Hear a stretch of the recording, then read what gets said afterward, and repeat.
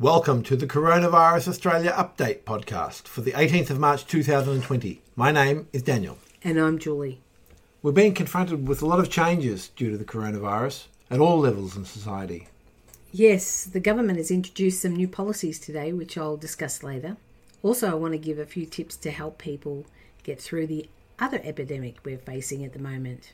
And the other epidemic, what's that? Panic buying. I think a few listeners will be keen to hear that. But first, today the number of coronavirus cases in Australia rose by 79 to 454. Current state and territory numbers follow.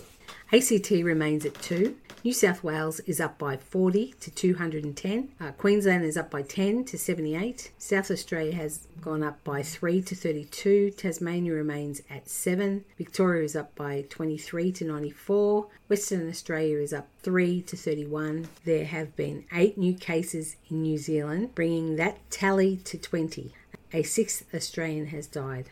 The 86-year-old man being treated in a Sydney hospital died on Tuesday night. Of the national death toll, 5 people were from New South Wales and 1 from Western Australia.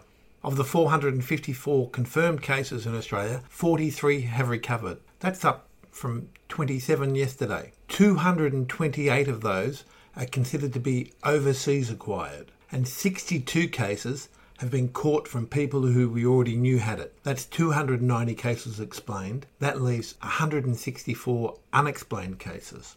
To the global numbers. 199,095 cases, 7,992 deaths, 82,782 people have recovered. That number continues to grow. The government introduced policy today stating no more overseas travel, and for those planning to go overseas at Easter, to stay home. They've also put a ban on social gatherings limited to 100 people, indoor venues. Oh, that's going to affect us this week. We're invited to a party on Saturday night. Oh, I know. I don't know what to do. Also, the government has requested all Aussies that are overseas to come home now. Nursing homes will be limited to 2 visitors at a time. Really? Well, my mother is in a nursing home and we've actually been banned altogether as from 5 p.m. tonight. Well, I suppose every nursing home has their own policies. So as a minimum, you're limited, but it could be even more stringent depending on the nursing home, obviously. And for those receiving palliative care, there's no restrictions on how many people can visit them.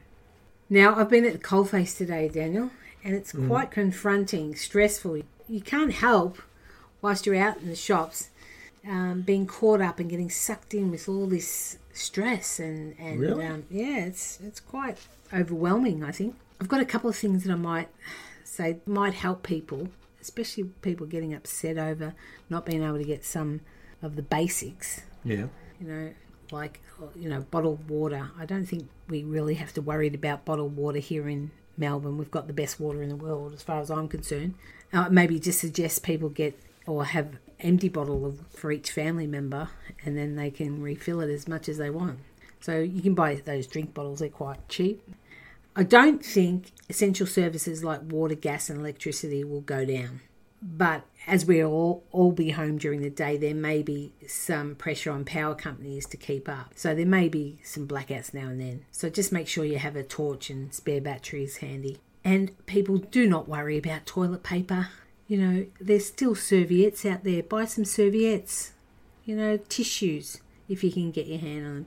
And, save your local newspaper. Worst case scenario, you can always use newspaper. Cut them into squares. Hang on, some of the newspapers now are a very waxy surface compared to the old-fashioned toilet paper newspaper. Well, buy a newspaper. Buy the Sun or the Age. They're not so waxy. You can cut them up into squares and just leave them in the toilet. People can use them. You may not be able to flush them, though. You might have to put them in a bin and then get rid of it. Dispose of it instead of flushing it. Don't worry about liquid soap or hand sanitizer. Buy a bar of soap and wash your hands thoroughly. Even purchase a nail brush for home. And that's all from me, Daniel. Well, that seems to make a lot of sense. To keep up to date with the latest information on the coronavirus in Australia, be sure to subscribe to the Coronavirus Australia Update podcast. Till next time, wishing you good health. Please be kind to each other. At this stage, there's no need to panic.